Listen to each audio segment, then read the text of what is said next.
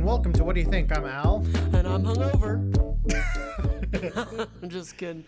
No, folks, I am not. I do not have a problem. He has a very serious problem. We're actually staging an intervention next week. We couldn't be bothered to do it today because because we had to get the podcast out. Exactly. First. So next week we'll deal with your destructive habit of drinking way too much spiked kombucha.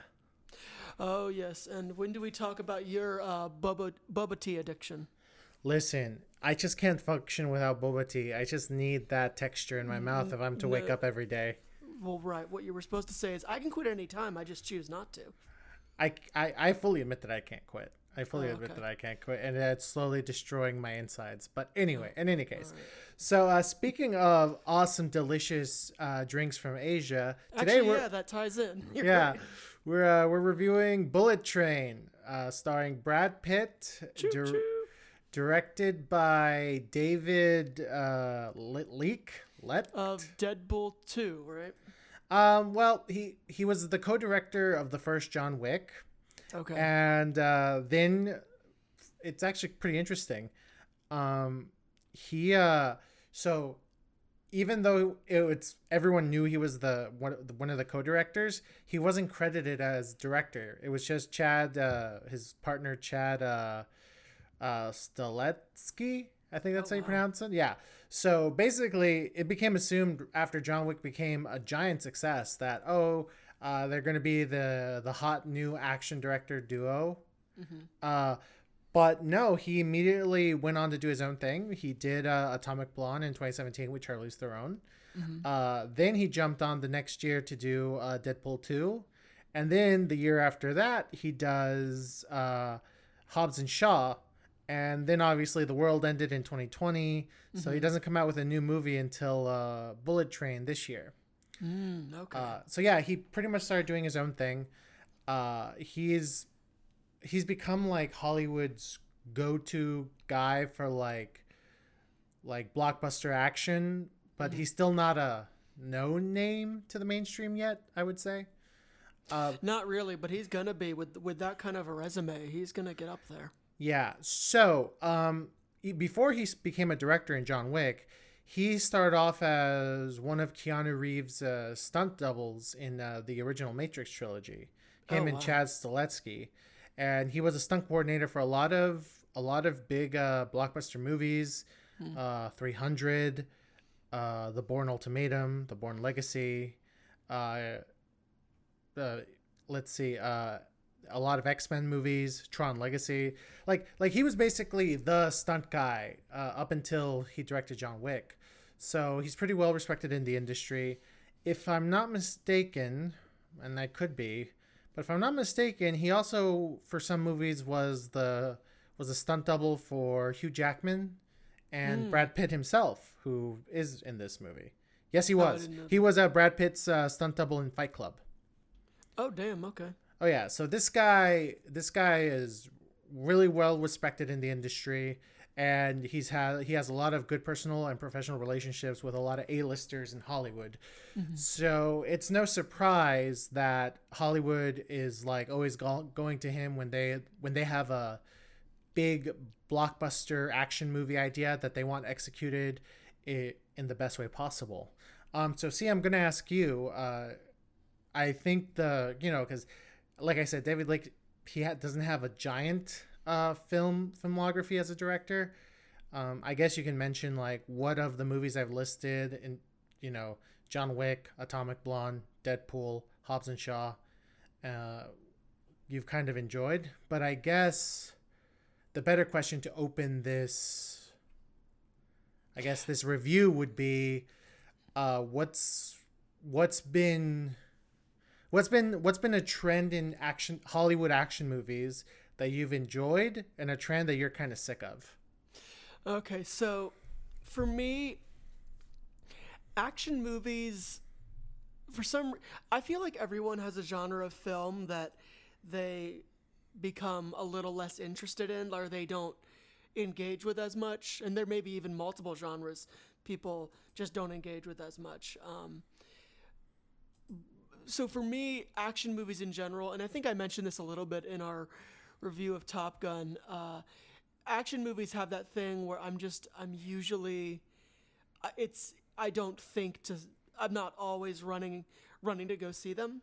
So because of that, it is almost like a lot of there are a lot of action stereotypes that I'm just not into, which I would say the stereotypes of those, would be not very well developed characters, not good stories, just ridiculous action shots that are placed randomly. Everything you kind of get from the 80s, I guess. But I would say what I like now is we're really starting to get a lot of action movies that have really, they're not trying to look like another action movie. We're finally really getting like more action movies that are trying to be their own thing and have their own look and feel to them. Even if there are sequels, at least those sequels, stick with a certain look to all their own. It's not like, oh, how do I put this? Action movies had this trend of just copying off of the most recent popular action movie.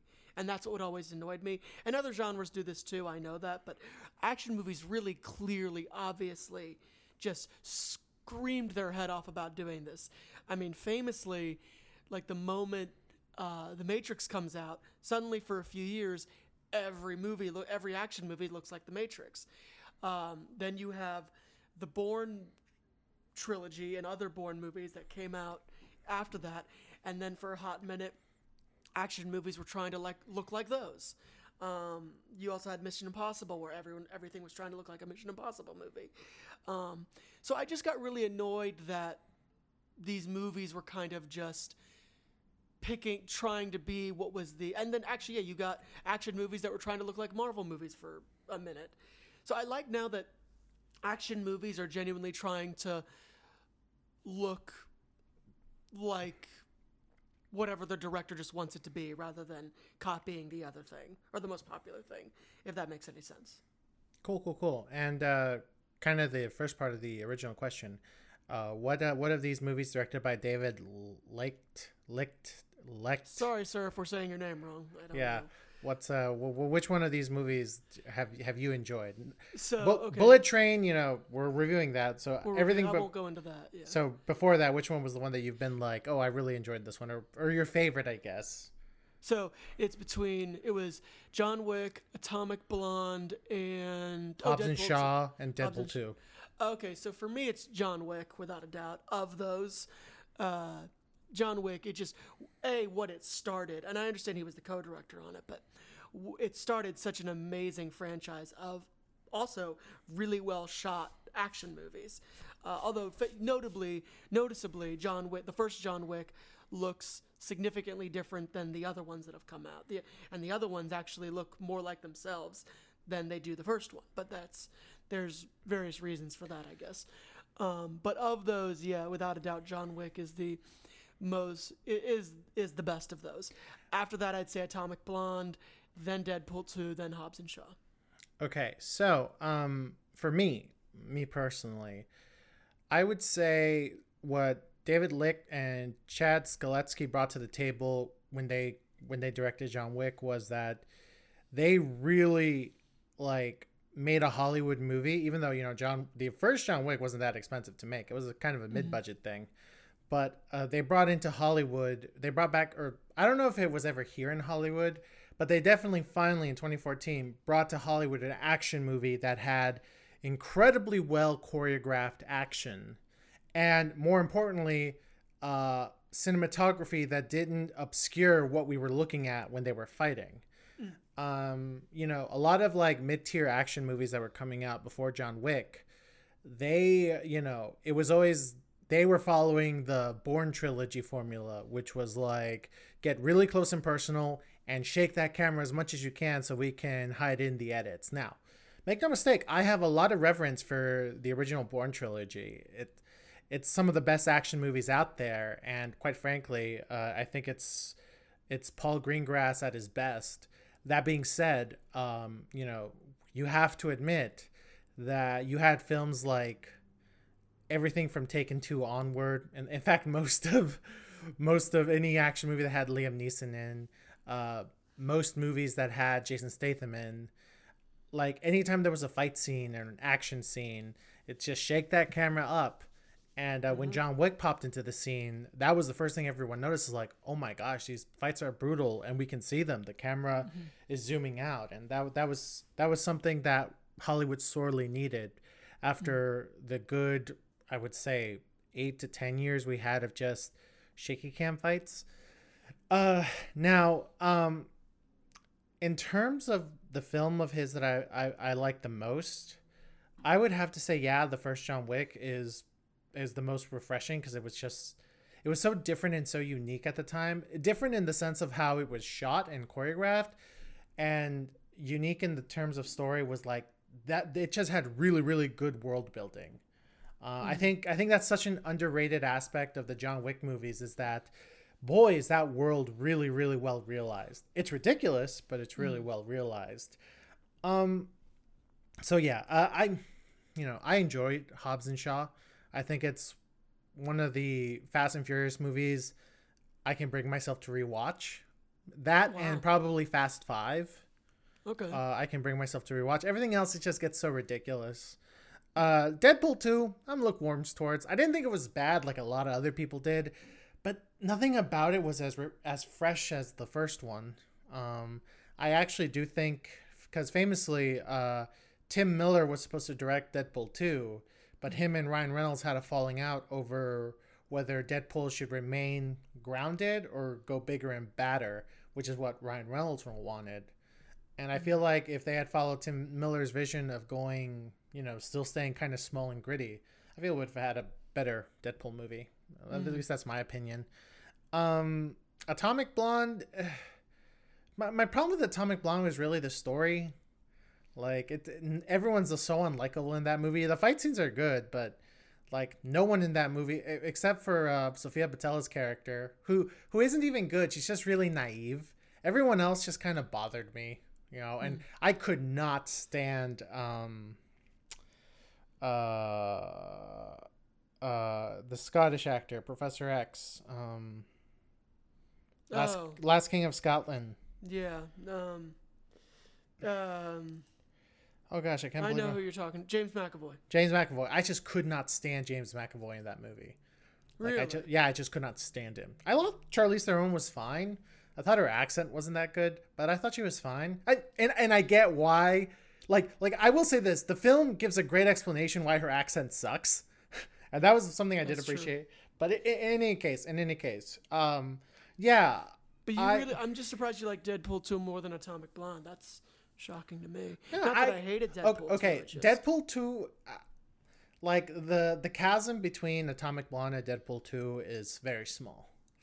Deadpool 2 ekes it out because Ryan Reynolds is so charismatic.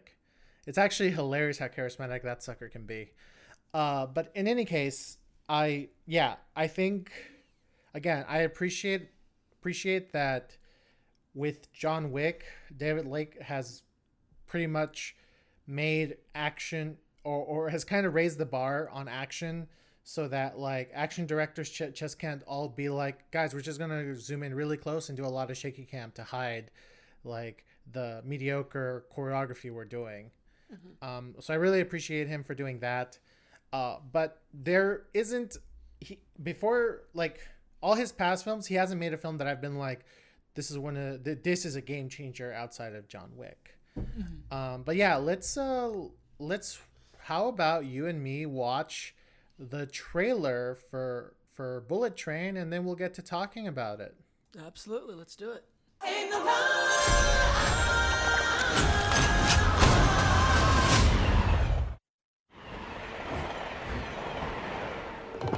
Hi, there's a gun on. Shh, Ryan. It's the quiet car. Gotta use your small inside voice in here, son. There's a gun.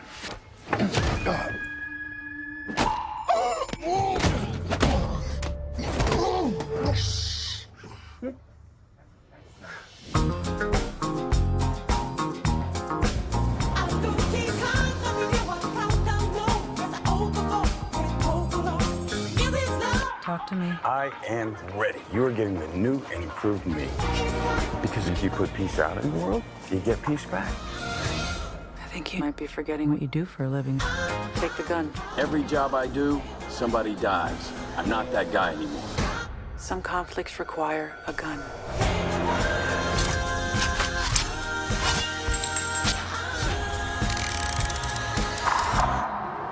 Hey, this is nice.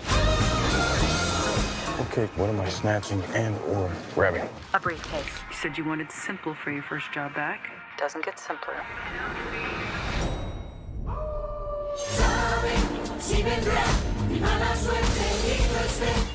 You stab me? I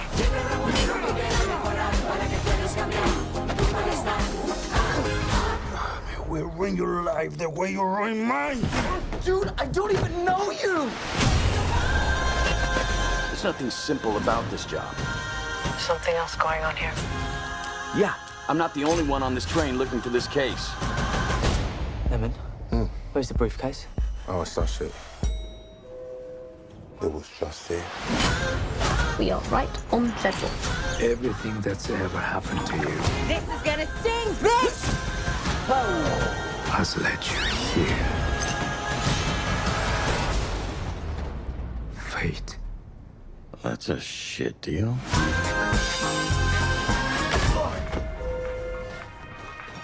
お飲み物はいかがですか？ Oh, no, thank you. You know what? Do you have anything sparkling? That's the one. Thank you. Domo arigato. You sure you want to talk this out? Not particularly, no. Okay.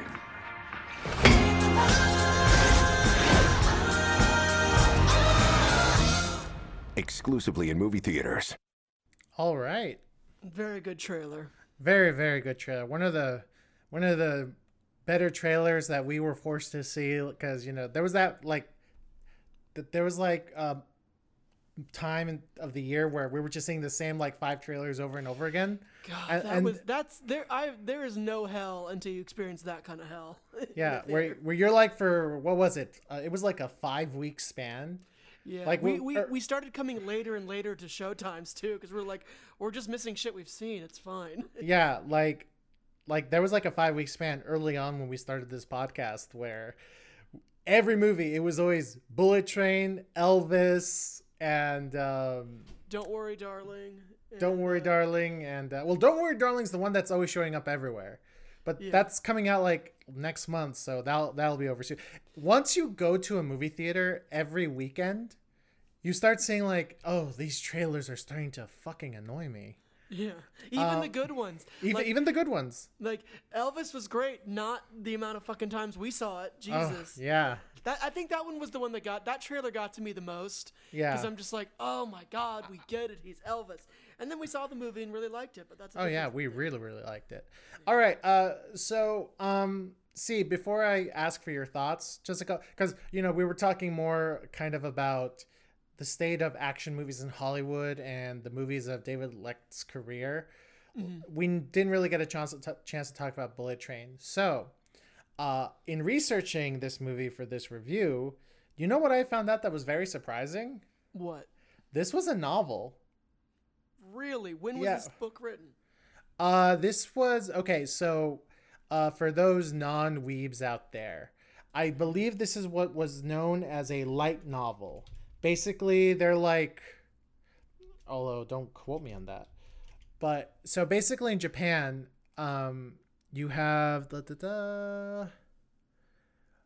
okay, so in Japan you have these novels, right? And like in between each chapter, there's like artwork, manga artwork, or the manga style artwork between each chapters that show the characters doing something. It's usually a scene from the movie or just portraits of them. So it's like a novel with manga characters in to keep you interested to keep reading, right? Those are light novels. Now Bullet Train isn't officially a light novel because it didn't have those like drawings, but it was originally called Maria Beetle. It was written by Kotaro Osaka, who is a light novelist, and he basically does a lot of dark comedies and a lot of thrillers. let's see, Maria Beetle came out in 2021. Okay, wow. Okay, so it looks like that when that novel came out, the screenwriter for Bullet Train, Zach Olkowitz, he basically got himself, he basically wrote a screenplay based on it, got Sony to buy the rights to it, and they made this movie. So yeah, but it was basically a thriller hitman version of Murder on the Orient Express. And it apparently did so well in Japan that, the screenwriter of Bullet Train noticed it and was like, hey, Sony, you should probably get these rights, and I'm going to write a killer script.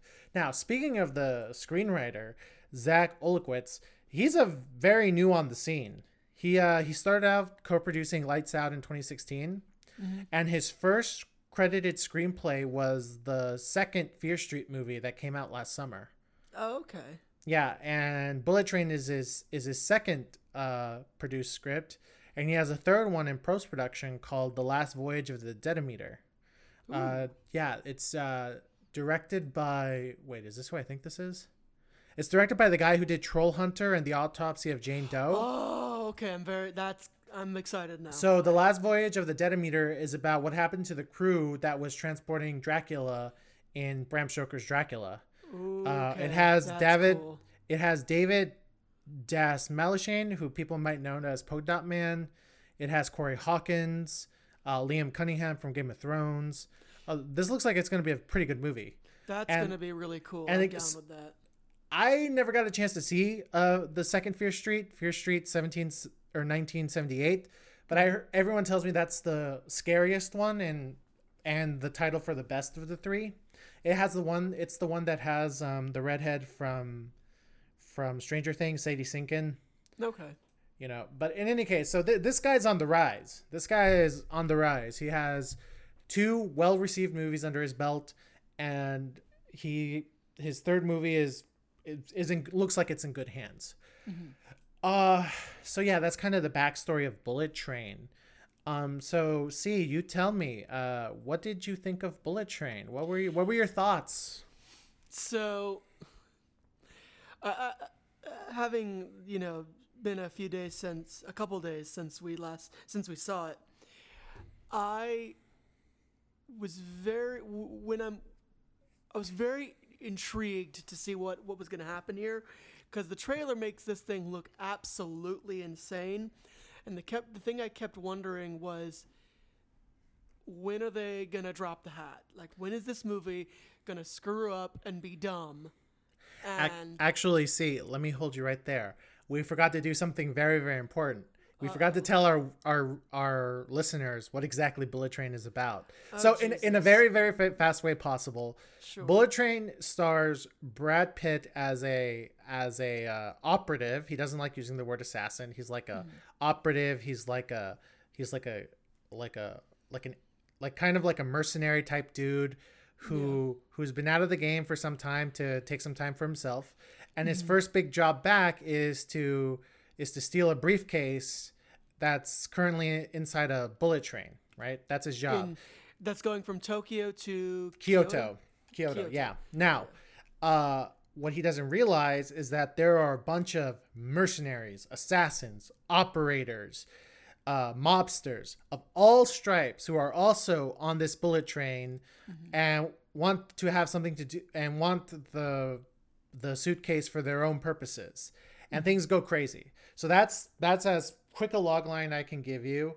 And yeah, so continue, C. Sorry for the interjection. No, it's fair. Yeah, so I'm watching this thing, and let me be clear, the trailer had me excited. I was excited about it, but I was ready for the fact that it was gonna disappoint in some way. Like, there was gonna be something that didn't work.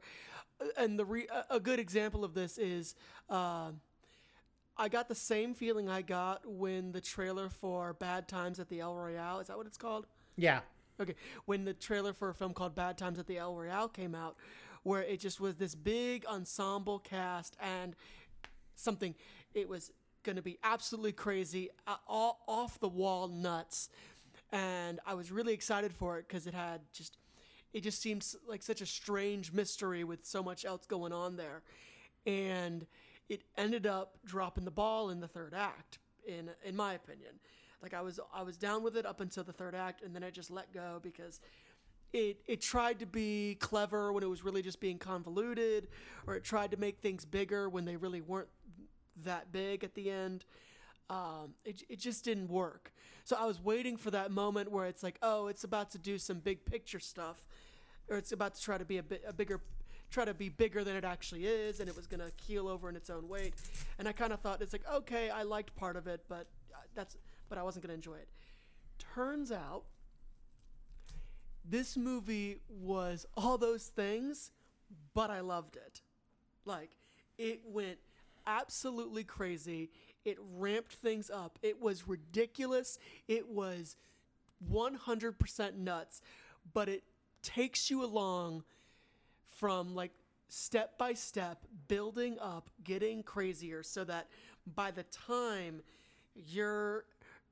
when basically you're watching the shark jump, like in the plot, and you're cheering it on like a goddamn dolphin show. You're like, hell yeah, this is awesome, and you're totally on board with all of its insanity.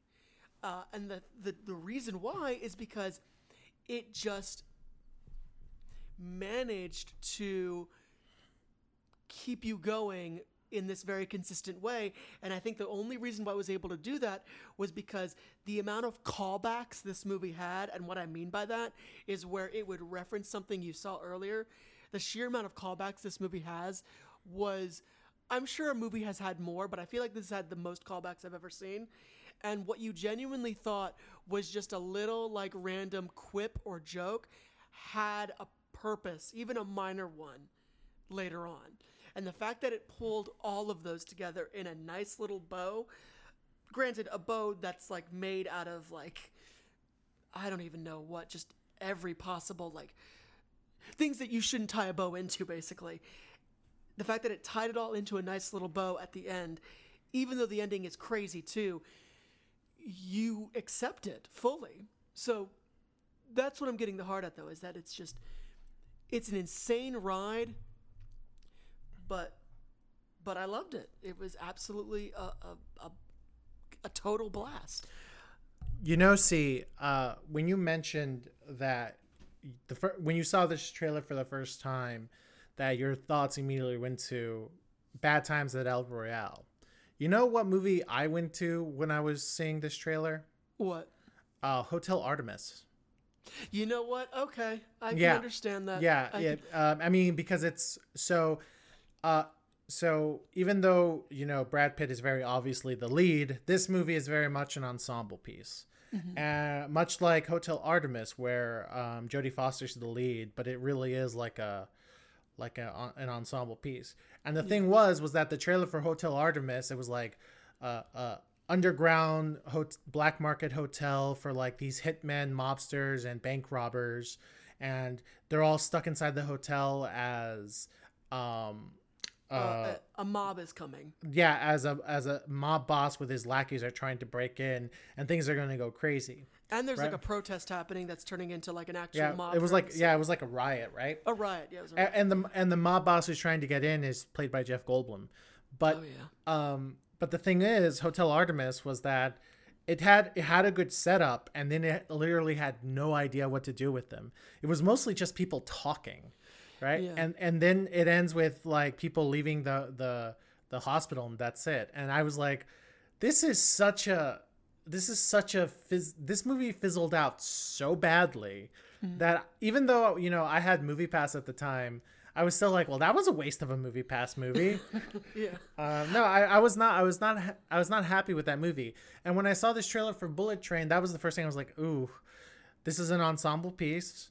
Like, everyone's a dangerous hitman, mercenary, or operator. Mm-hmm. There's probably going to be good like fight scenes, but this movie is not going to handle escalation well, and it's not going to handle characterization well, because ensemble movies, the biggest problem you have with ensemble movies is that if you don't know how to do it, and trust me, there are not a lot of good filmmakers out there who know how to do it. Most ensemble movies fail. at the end of the day. because It's why it's a stereotype. because they have no idea what to focus on. No idea whatsoever. The only filmmaker who was consistently able to do ensemble pieces well was what was the name of the guy who directed MASH? Oh yeah, and he also And he did Nashville. he did Nashville. Yes, he famously was able to pull that off. I just watched MASH for the first time too recently. That won the Oscar for best song. Really? Yeah, and Keith Carradine, who you remember as one of the soldiers from the Duelists. Yes, I do. Robert Altman is the director I'm thinking of.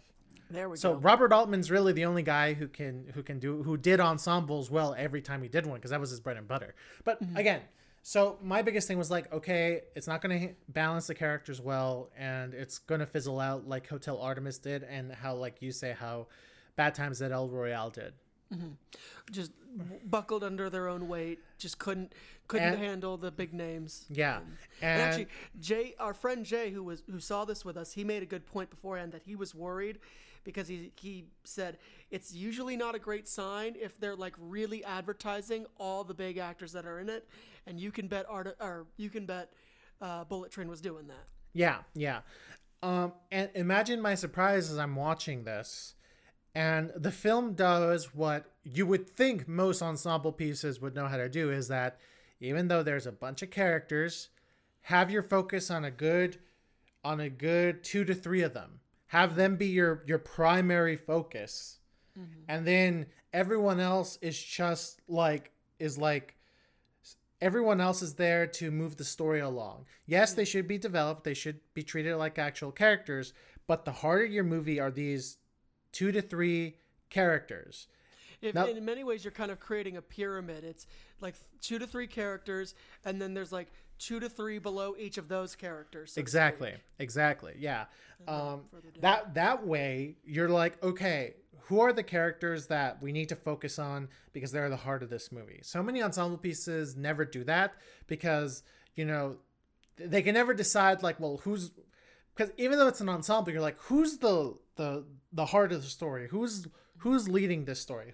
Who's the person who is going through all the character development, and who's the person who's like prohibiting that character development, and who's the person who like motivates change in the other characters? These things are important, and even though you have a movie with a bunch of speaking roles, you should never forget that, and I feel a lot of movies forget that.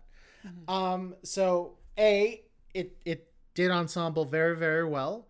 There are 4 characters really who are the heart and soul of this movie.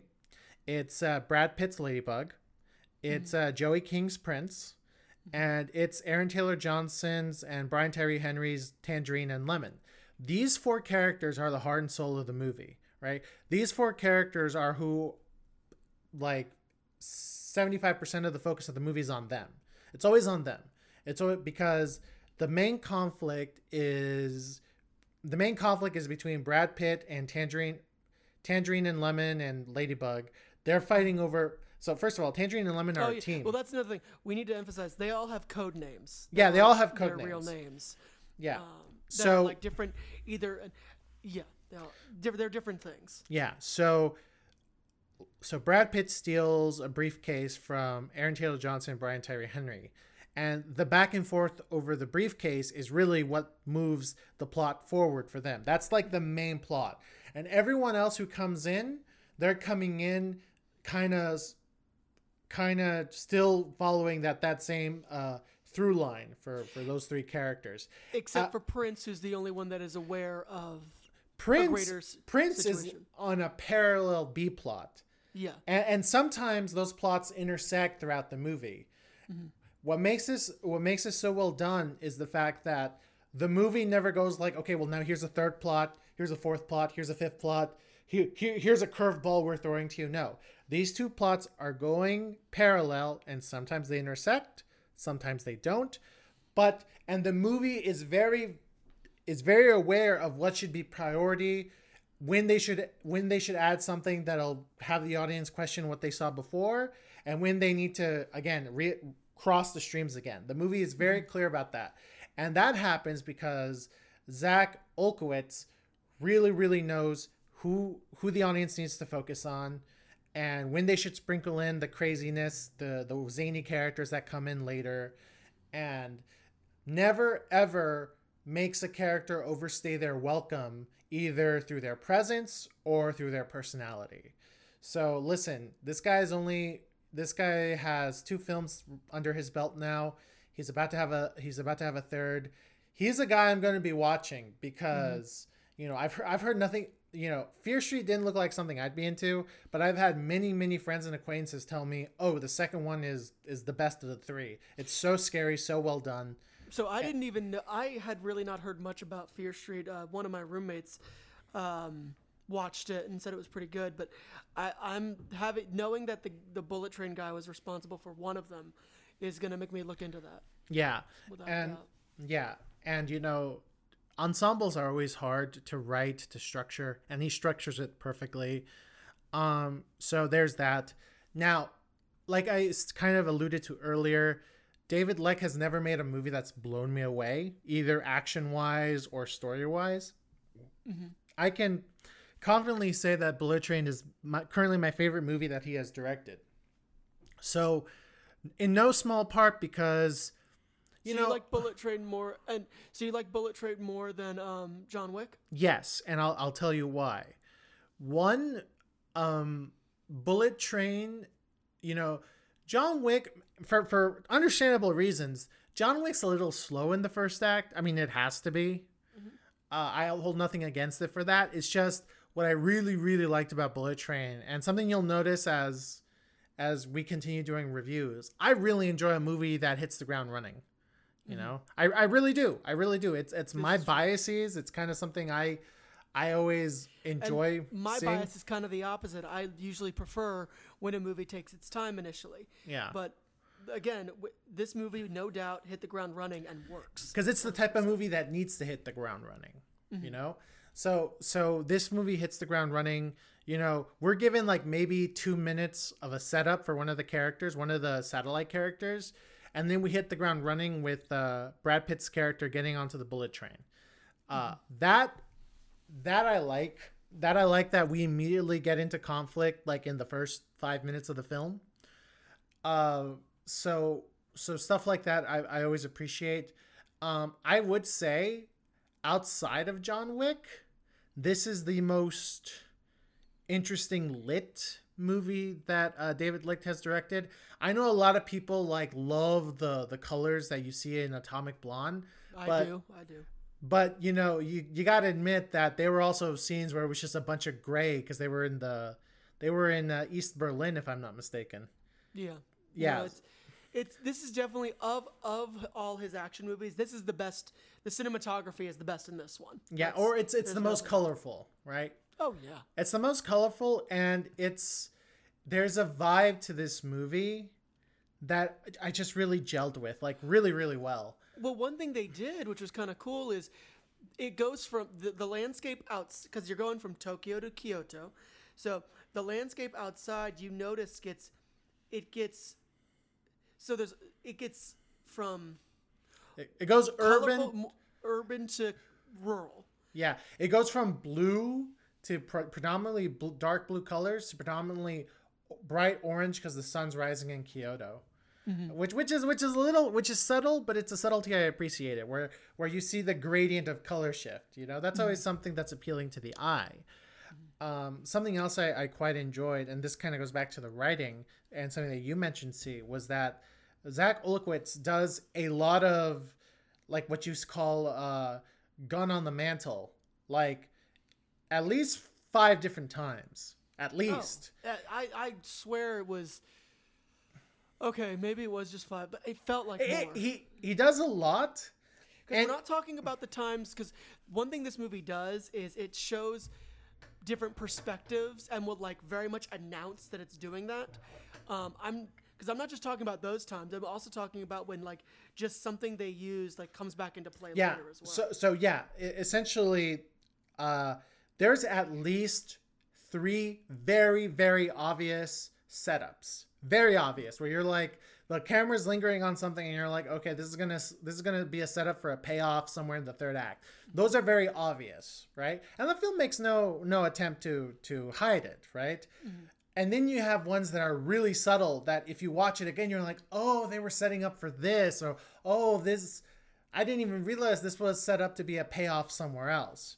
Now, with the obvious setups that this movie does, the payoff is in a way you don't expect, where we get one very, very specific setup. In fact, it's the first one of the film, where immediately as the film goes along, you're like, okay, this is going to be used to do this.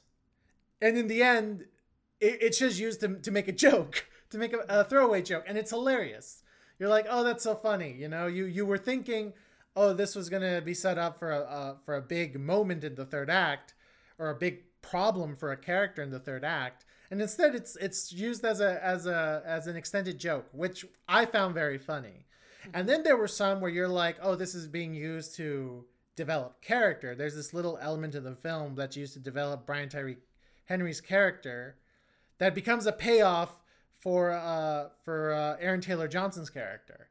And I really, really appreciated that. Now back to the directing. Something else I really enjoyed was that, well, actually not with the directing, with the editing. This film has such snappy editing, you know, this has almost Edgar Wright level editing rhythm. Would you agree with that, C? It has a rhythm similar to Baby Driver in a lot of ways, and actually, much like Baby Driver, it edits to certain music at times. Yes, it edits to certain music, and it edits in a way to accentuate a joke, which I quite enjoyed. There's a whole montage. I almost forgot. That's actually another thing. This movie, and it's kind of clear a little bit in the trailer, this movie is actually really funny. That's one shocking thing. And it's not a lot just kind of funny. It's really, really funny. And the humor is accentuated by the editing.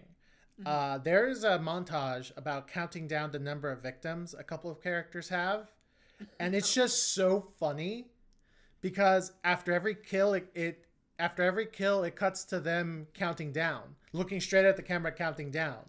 Yep. And it's just hilarious because they're arguing about no, it was this many people we killed. No, it was this many people we killed. And they're just counting down. And when one of the characters is proven right at their number, they're smug. They're look at the camera see what I tell you. And it's hilarious.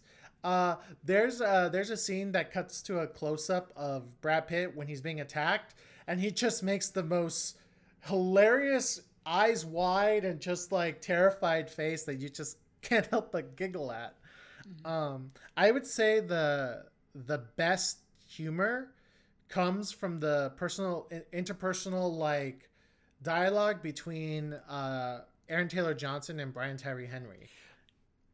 They're able to add so much allusion to their history together with their dialogue. You know, they say, oh, I think. For instance, there's this whole recurring gag about Thomas the Tank Engine with Brian Tyree Henry's character that every time Aaron Taylor Johnson rolls his eyes when Thomas the Tank Engine is mentioned, you just see that, oh, I've heard this 1,000,001 times before. And he sells the exasperation so well that you can't help but laugh, right? So for those who don't listen to Hollywood trades or don't read Hollywood trades like we do, you may not realize this, but first of all, they're making the Kraven the Hunter movie, and Aaron Taylor Johnson's going to play Kraven the Hunter. And he's going to do a great job. And the reason he was cast in Kraven the Hunter was because of the test screenings done on Bullet Train. Oh, I didn't know that. Sony executives were so impressed with Aaron Taylor Johnson in Bullet Train that they didn't even audition him. They just offered him the role. Says, hey, we love what you did on Bullet Train. We're looking for something similar for Kraven the Hunter. Do you want to do it? And he accepted. And now that's what he's currently shooting right now. Wow. By the way, I need to add, I won't say who, because it's obvious. There's a lot of big actors in this movie. But this movie has one of the best cameos of a certain actor. Actually, two great cameos. But there's one particular cameo that's amazing. And what I hope is it starts a trend of this actor having a similar type of cameo in in a variety of genres. Because this actor had a very similar cameo in another movie that was like completely unrelated to what he would normally do. And I absolutely love that they included it. And I hope it becomes like a trend for this guy. Because it's really funny. So, see, it's actually really interesting you should mention that. So, the trailer shows you a good number of the actors that are in this ensemble. But not all. Here's the surprising thing, though. The actors we're shown that are in this movie, when you watch the movie proper, it presents itself as a surprise reveal. Mm-hmm. Where I'm like, this film was probably written and shot with, and it's only like a couple. It really is only two. Mm-hmm. There are a couple of roles that the way they're shot and presented, it's like, oh, this was supposed to be a big reveal, right? Mm-hmm. And I'm guessing what happened was that after test screenings, they were like, actors or audiences were like, well, I didn't see the point in making that a big reveal. Mm-hmm. And so two of the roles pretty much get spoiled in the trailer. But then there are other cameos that, or actually there are three roles that are spoiled in the trailer because they probably were like, the audience didn't really react to them as like, oh my God, so-and-so is in this movie. But they still kept some cameos that were like, that did get the reaction of, oh my God, so-and-so is in this movie. So mm-hmm. I appreciated that because sometimes it's exhausting when the film tries to be so secretive that it really can't show you anything about the movie. Mm-hmm. I'm like that they were like, okay, there are these three roles that don't need to be surprise reveals, cameos, but there are a couple that should be surprise reveal cameos. And I think the movie is all that much better for it. One of the, I'm not going to say the name of the actress, but the movie, when Brad Pitt's handler is finally revealed, the movie treats us like, oh my God, look who played the handler. Mm-hmm. And it's like, her voice is so iconic that, like, outside of actually UC, I think most... I know. I didn't pick it up. I didn't. But most people, the moment they heard her voice, it'd be like, oh, I know who that is. And I did not. Well, that's the other thing is that. So technically there's 3 cameos. So that one I didn't know, and then the other one I was like, I know I'm supposed to know who that is, but I don't because everyone else was reacting a certain way. And then once you guys told me who that was, I was like, oh God damn it. But the one I'm thinking of is still, I think, the best of those 3. No. That cameo you're thinking of is the best one by far. And I'm really glad that was never spoiled in the trailers. But the handler and the big bad and one of the assassins, when you watch the movie, it's presented like a surprise cameo reveal. Mm-hmm. But the trailers spoil it probably because it was like people saw it and were like, what? Wait, was that supposed to be a surprise? Really? Okay. And I'm glad they're like, okay, guys, this movie doesn't need to be filled with just surprise actor cameos. Mm-hmm. There are 2 really, really good ones that are still kept a surprise, and I appreciated that. Yeah. In terms of performances, I think the strongest ones are Aaron Taylor Johnson and Brian Tyree Henry, because when you have someone to work off of, you can just inform character so much just by reacting towards what another character said or does, right? Mm-hmm. So their characters feel like the most realized because they always have a scene partner. They always have a scene partner.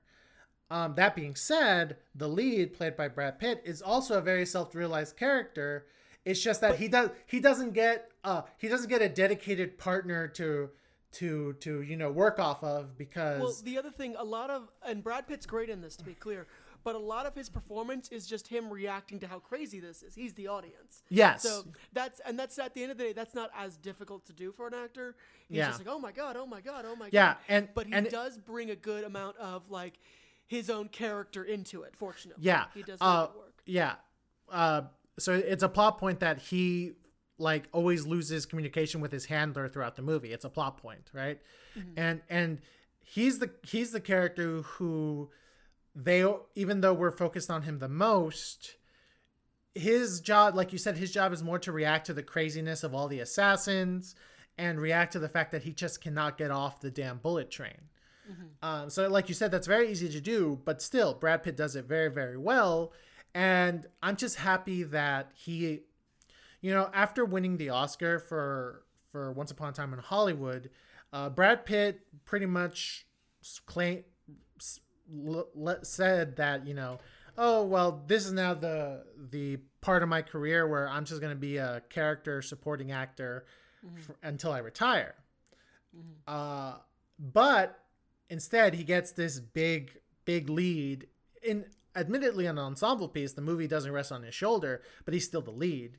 And watching this, I'm like, no, Brad Pitt still has what it takes to be a lead. He really does. Yeah. He's able to do it. I mean, he does supporting roles amazingly well. Obviously, he won an Oscar for one. And I think you can see he likes it more.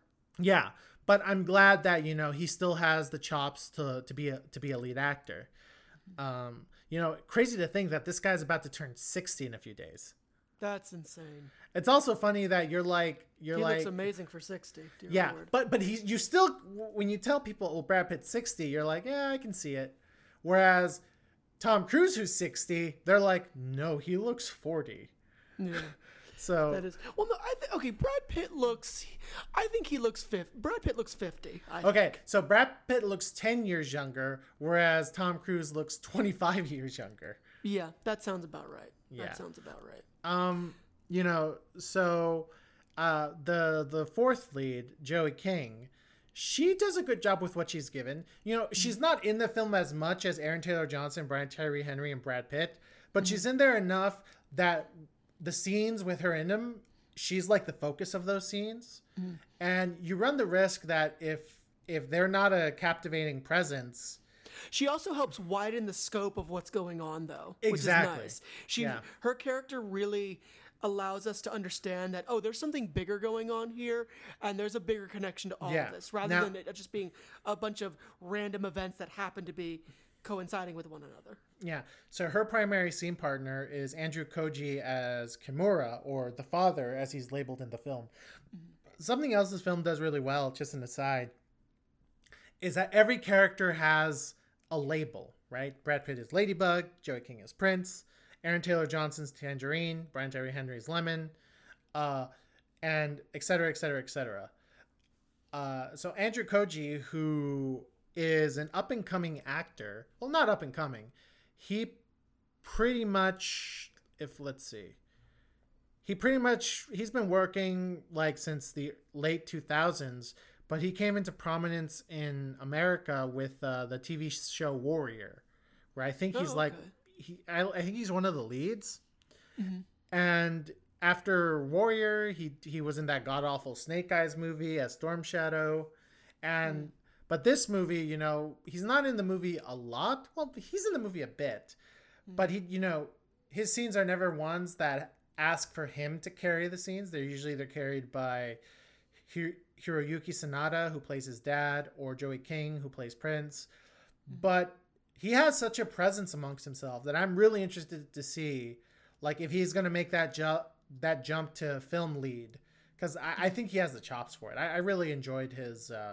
I really enjoyed what he brought to the table with a role that necessarily didn't ask for much. So outside of those five, I mean, you got Hiroyuki Sanada as Andrew Kochi's dad.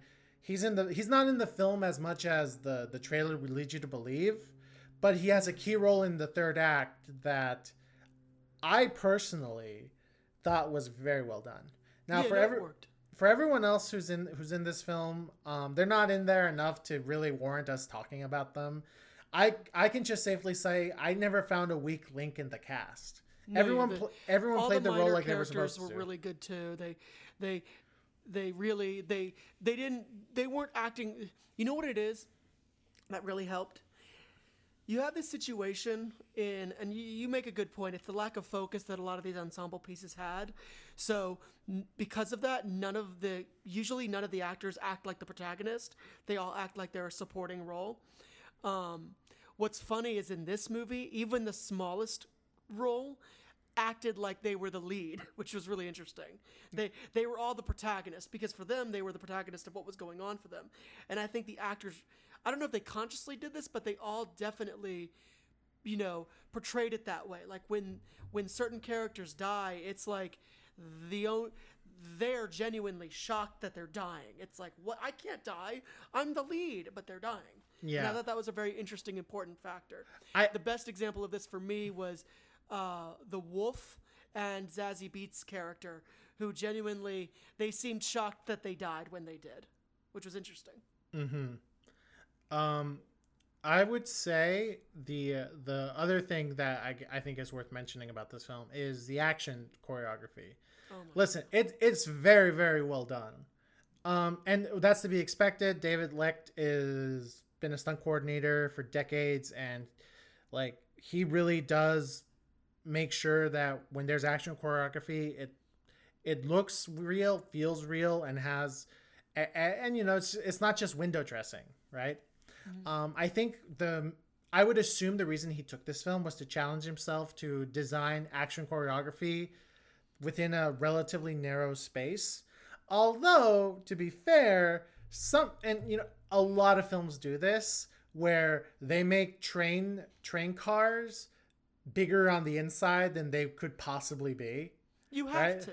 You have to, Mm-hmm. They did that with Snowpiercer. They've done that with every Murder on the Orient Express adaptation ever made.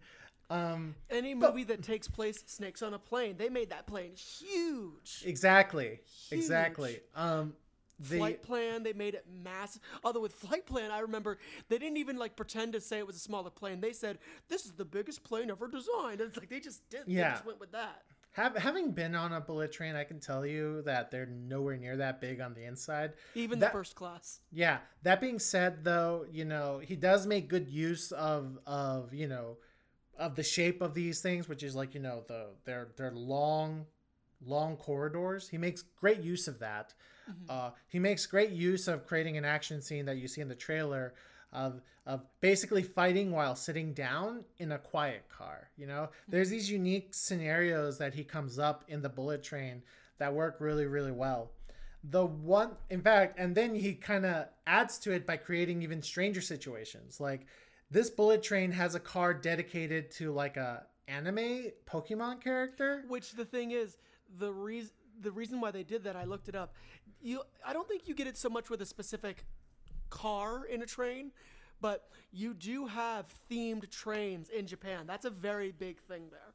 Yeah. They really push. They just turned it into an entire car. Whereas, you'll see some trains that have like these cute stickers, but I don't think I've ever seen a bullet train in Japan have like just someone walking around in a mascot outfit. Is that a thing? I know Japan loves mascots. That they love that. There's a whole thing on that. So I think they wanted to tie that in some way, like because Japan. No, I know. A mascot. They have their own mascot for every country in the world. Yeah, I do know that. Famously, Hello Kitty's a thing because Japan loves anything kawaii is what they call it. Yeah, kawaii, cute. Now, I don't know if they go so far as to have people in mascot outfits in a train, but it wasn't distracting. In fact, that mascot's the source of a lot of funny jokes. Yeah. So I can't really complain about that. I don't know about you, C. The only real critique I have of this movie, it's just two. One is very tiny and minor, and the other one is kind of a critique I have just with Hollywood blockbuster movies in general. Okay. The first critique is that, the first act and a half of the movie, like the movie really tries to have the assassins fight in secret, that the other passengers on the bullet train don't realize what's going on. Mm-hmm. And for the first act and a half, the movie does a good job. Mm-hmm. And then there comes a certain moment where it starts stretching suspension of disbelief. Like they keep creating more collateral damage. They keep breaking stuff. In fact, in the quiet car fight scene, that's when the suspension of disbelief just blows up, because it's like they're being loud, they're hitting each other, they're making a ruckus. Like even if they're not like yelling in pain, they're still like punching each other so hard that they make noise. Yeah, and it's eventually, like when you see those videos on the planes where people start kicking and screaming, it's like, no, you'll notice that. Yeah, and there's only one character who points at them and goes, shh. But no one ever is like, wait, are those people fighting? In fact, during the fight, they cross the aisle and go on the next pair of seats next to them, and nobody says anything. Mm-hmm. And eventually, after this point, they just fight and break shit everywhere, and I'm like, how the fuck is nobody saying anything? Like the stewardess, there's a recurring stewardess who shows up every once in a while, like literally walks into a room where like the wall cabinets are broken, there's like trash and stuff all over the floor, litter and stuff from the fight. She doesn't pay attention to any of it. She literally puts her hand into one of the broken wall cabinets to take out some snacks, and I was like, really, movie? Well, really? That's why. And one thing you mentioned to me earlier is you were because she's a pretty well-known actress in Japan. You were she's not an actress in Japan. She's actually a Canadian actress who happens to speak Japanese. Okay, that is my fault. But she's in a very popular American TV show that just recently ended its 3rd season. Yeah. So I initially, because I did notice that where she was like clearly not noticing very obvious things, and you pointed out that you were convinced she was gonna basically be involved in some way. So it's like, oh, maybe that's why she's just pretending to not notice because she's involved. Yeah. But then you realize, no, she just genuinely was doing her job. I think if I have to suspend that disbelief for the payout I got for the movie, I accept that. No, and listen, the thing was that when a movie decides to create a rule for itself, right? And then halfway through the movie, it throws away the rule because it's just become too difficult to work with it. That bothers me, just because it's like, well, you were following the rule very well for like the first half, and then for the sake of action, you're like, okay, sake of action, sake of just being able to move the story along, you get rid of it. It's like, well, then just don't have the rule in the first place, you know? Because at that point, because here's the thing, when you're telling a story, especially through a visual medium, right? All the rules you set for yourself, you're presenting in a visual way. And subconsciously or consciously, the audience is going to be like, okay, that's the rule. If there's a movie where a person can't fire a gun, you're going to show a series of images that lets the audience understand the character cannot fire the gun, right? Yes. And then if in the middle of the movie you have him firing the gun with no consequence, the audience is going to be like, well, then what was the point of telling us that rule if you weren't going to follow it? And listen, I get it, you know, something that might be clever in the first half, it just becomes a hindrance in the second half. But to me, that was just kind of the one thing, was that by the end of the movie, here's something that's actually equally as silly. By the end of the movie, it tries to reestablish that rule by saying, okay, there's nobody on this train that isn't involved in the main plot. Mm-hmm. And to me, that was such a cheap cop-out. Now, I know it might sound like, oh, he's really mad at the movie for doing this. I'm not. Mm-hmm. It's just a very minor critique I have, that it created a rule, and then it threw that rule away, and then it tries to bring it back. And it bothers me when movies do that. Now, the bigger problem I have with this movie, and it's not just with this movie, it's with most Hollywood blockbusters in the past 5, maybe even 10 years. Okay. When the third act hits, mm-hmm. it just goes, no pun intended, off the rails. It just goes off the rails, right? And here's the thing. Up until the third act, the movie maintains all the action, all the choreography, all the set pieces inside the bullet train itself, right? And then the third act hits, and it's like, let's go crazy. Let's get nuts. But here's my thing, though, and this is what I'm saying is, because this movie, in a really good way, just stepped things up very carefully, very slowly, but ramping it up each time, getting faster.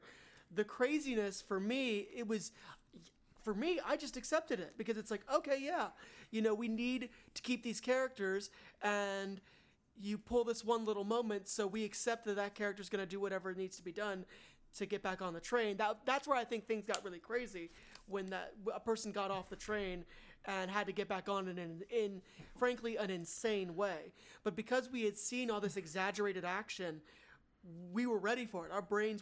My brain was primed for it. Okay. So I didn't mind that as much at all. Okay, so that particular action sequence I didn't mind. I thought, okay, this is because even the trailer lets you know that them hanging out of the train is going to be in the movie. You're like, okay, that's going to be something that might be the ceiling of craziness of this movie, right? And as the movie goes along, for the most part, it maintains that that's going to be the ceiling of craziness.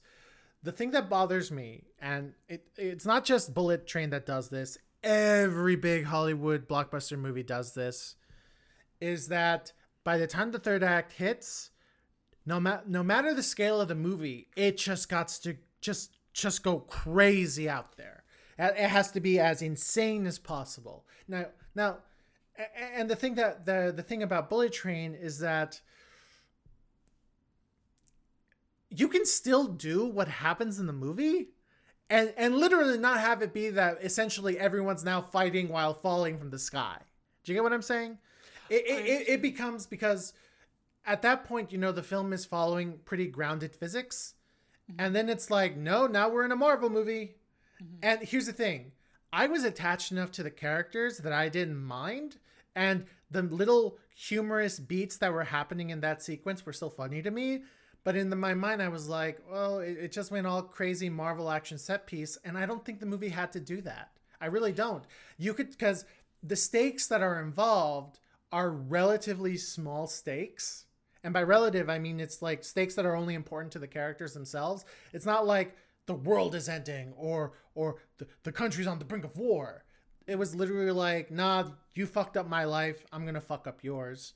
Or like, I'm just trying to get out of here, right? Mm-hmm. And instead, it basically does a set piece that would rival what I saw in The Gray Man, which is the Netflix movie starring Ryan Gosling and Chris Evans. Mm. And again, my big critique is that for some odd reason, it's become a trend in Hollywood that no matter what the scale, no matter what the stakes are, if we're investing more than $80 million in a movie, you bet your ass we want crazy, non-realistic physics, heavy CGI action set piece that we're basically like the actors aren't in the frame anymore. It's all like these CGI stunt doubles. It's baffling to me why all these movies are like, I can at least understand why Marvel and DC do it, because these are literal superpowered demigods, right? I can understand that. But, and it's crazy to me that like still the only big blockbuster to not do this yet is, well, not even them. Even the Batman did something like this. Mm-hmm. But at the very least, like, it mostly happens off screen with the Batman. John Wick didn't really do this. John Wick didn't do this. John Wick doesn't do this because the selling point of John Wick is to have Keanu Reeves kill people with his hands or with his guns. Mm-hmm. Right? So John Wick, and I'm very happy about that. I mean, the craziest John Wick has ever gone is that he's basically shooting a mini arm, or like a small army of assassins. But it doesn't involve him like killing assassins while the whole building is tumbling down, and he's got to go through broken glass and there's a giant explosion and now he's got to fly with a parachute. So Al, if I may, here's the thing. I'm going to compare there's there's now 3 action movies on a train that are in my psyche pretty well. Bullet Train, Snowpiercer, and Non-Stop starring Liam Neeson. Now, all 3 have a similar kind of ending in a lot of ways. Not exactly, or they have a similar big moment in all 3. Now, I would say you look at all 3 using that same huge moment, and Snowpiercer is the most justified in using it, then Bullet Train, then dead last is Non-Stop. And you look at like the reasoning why for each one's, because with Snowpiercer, it is end times, so you can do end times level crap, and we'll accept it. Bullet Train, again, my reasoning has been, it stepped it up slowly, and we accepted the wavelength. And then lastly, with Non-Stop, there's no way we accept that crazy moment in that movie, even though that's what they make happen. And my whole point to all of this is, yes, you are right. Hollywood has this trend of saying, oh, once we reach a certain budget threshold, if it's an action movie, we have to go apeshit. And I think that's due to Marvel being popular. They realized, oh, people want to see something crazy, so if we spend a certain amount of money, we have to do that. So you make a very good point of the overall system and where it doesn't work, but it can work at times in action movies. Let me ask you this, C. Sure. If the third act didn't go off the rails like it did, right? Mm-hmm. Where a whole town is kind of involved in the situation by the end. Sure. Like if it had just done like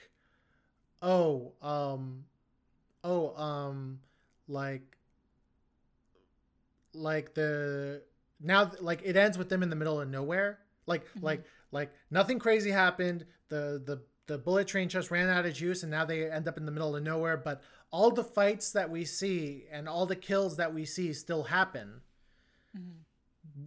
Would you be like, oh, the movie fizzled out, or would you still be satisfied with how it resolved itself? Oh, I would certainly be satisfied. I'm not saying that it needed to have that crazy ending, but I just don't think that crazy ending hurt it, because here's what I thought was going to happen at the end. Truly, I thought it was going to be a John Wick level, like hundreds of henchmen, let's just call them, because that's what it's leading to. It's like the crazy 88 scene in Kill Bill. Yes, I thought it was going to do that. That's what I thought it was going to do. It's like, we're going to have a crazy 88 on a train, but it's going to be, the train's not moving anymore. Yeah. But they're all trying to fight through that.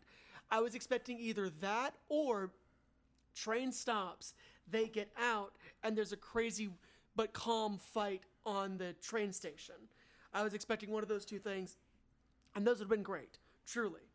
So I'm not saying we needed to have that. No. I'm simply saying that in other cases where it really doesn't work in a lot of action movies, where they do these massive set pieces for no reason, hell, Non-Stop really is the only answer I can think of it right now, where it was truly 100% unnecessary, like where it caused detriment. This, in my mind, didn't cause detriment to the movie. It didn't ruin the movie. And I know you're not saying that either. I know you're not saying it ruined the movie for you. But I think this movie allowed for either possibility to happen in the way it was shot. Getting the heart rate up throughout the movie made it so that I could accept the literally explosive ending that it had. But if you didn't have that, I would have been perfectly satisfied. Now that I'm thinking about it, really and truly, it's only Top Gun Maverick that didn't go. I mean, here's the thing. Top Gun ends with a mission they have to pull off, and then people get left behind, and then they come back, or they find a way to escape, right? Mm. There is no like crazy in the air battle scene that would make like Star Wars blush, right? Which I feel like a lesser writer would have allowed the studio to dictate that, and we literally would have had like X-Wings versus TIE fighters in the air, but Top Gun, right? You know what they would have done if they would? Can you imagine like they somehow fly their jet through a part of the base or some bullshit like that? Yeah. It's like, Something, no, we didn't need that. something that you're like, okay, we're just being as crazy as possible. You know, again, for me personally, I wish Hollywood would stop going like, oh, when the third act, it's just got to be as crazy as possible. It's got to be so crazy that even Michael Bay would look toned down. And ironically, he still does it because he's Michael Bay, but Ambulance has one of the more toned down, balls to the wall, crazy third act of the movies we've reviewed this year. And that's true. That's saying something. Yeah, that's shocking to say. Yeah. But, and I like that you mentioned this.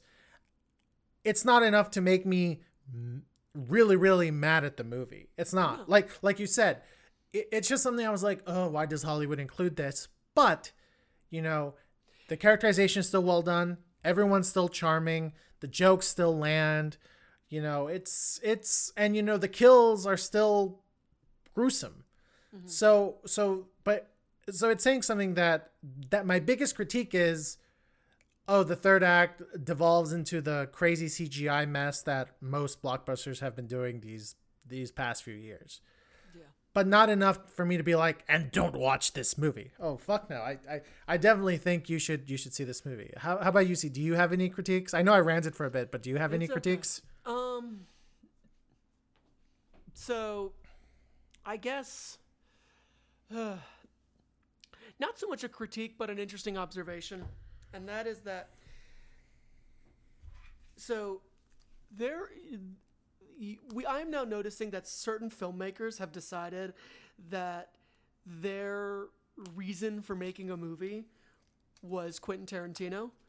And you can tell in the way it's shot. And to circle back to earlier in this episode, Bad Times at the El Royale is very clearly, and actually because Jay was, I don't think Jay saw it with me, but he saw it shortly after, and he pointed out to me at the time, it's like, well, yeah, it's very clear that this director is a Tarantino fan, and he made a good point.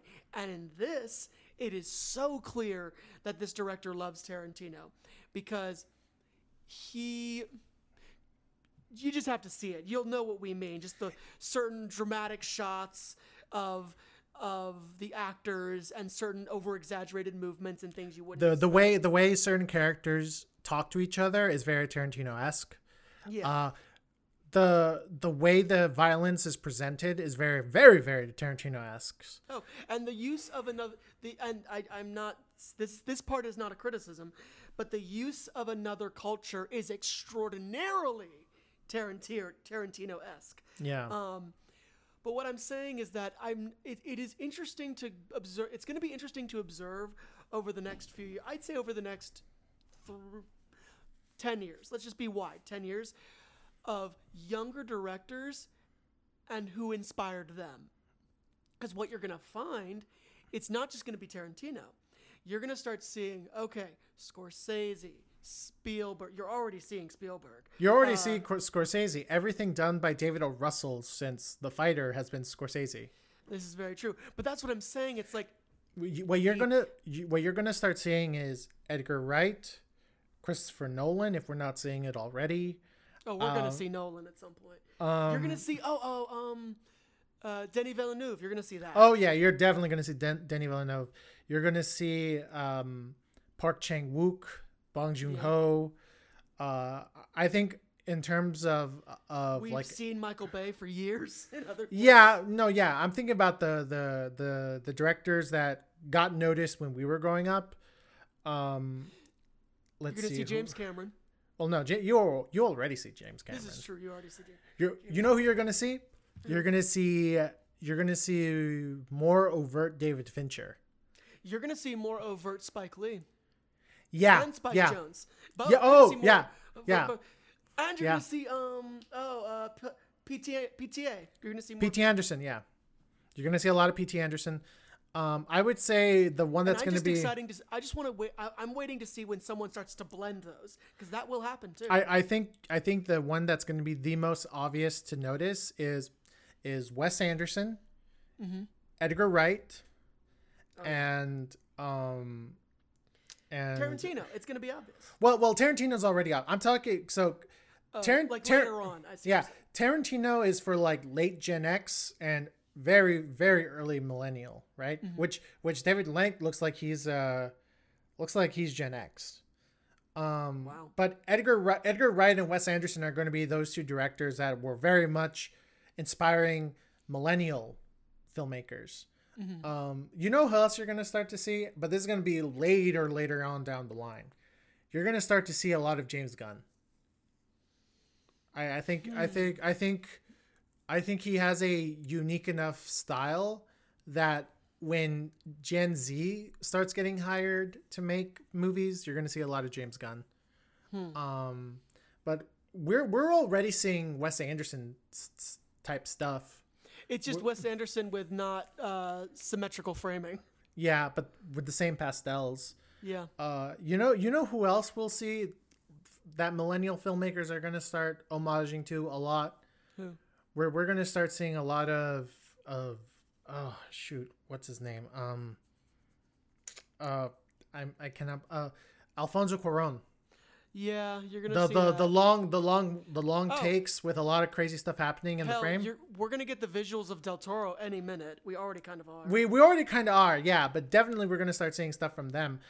Yeah. And you know, again, great artist steal, like Tarantino paraphrased. There is nothing wrong. It is natural for this to happen. Let's just say let's just be nice and say inspiration. We'll just say inspiration. Put it this way. Tarantino is never going to make Bullet Train because he wants to make his own stuff. Spielberg, you hardly see do like straight up Hollywood productions now. The closer you're going to get are these like, and I don't say this you're going to get these journeyman directors who wear their influences on their sleeve. That's the closest you're going to get, right? Because once you get that auteur level status, you're not going to be making stuff like Bullet Train. You're going to be making like what you want to make, right? Yeah. Like that. There's a reason why.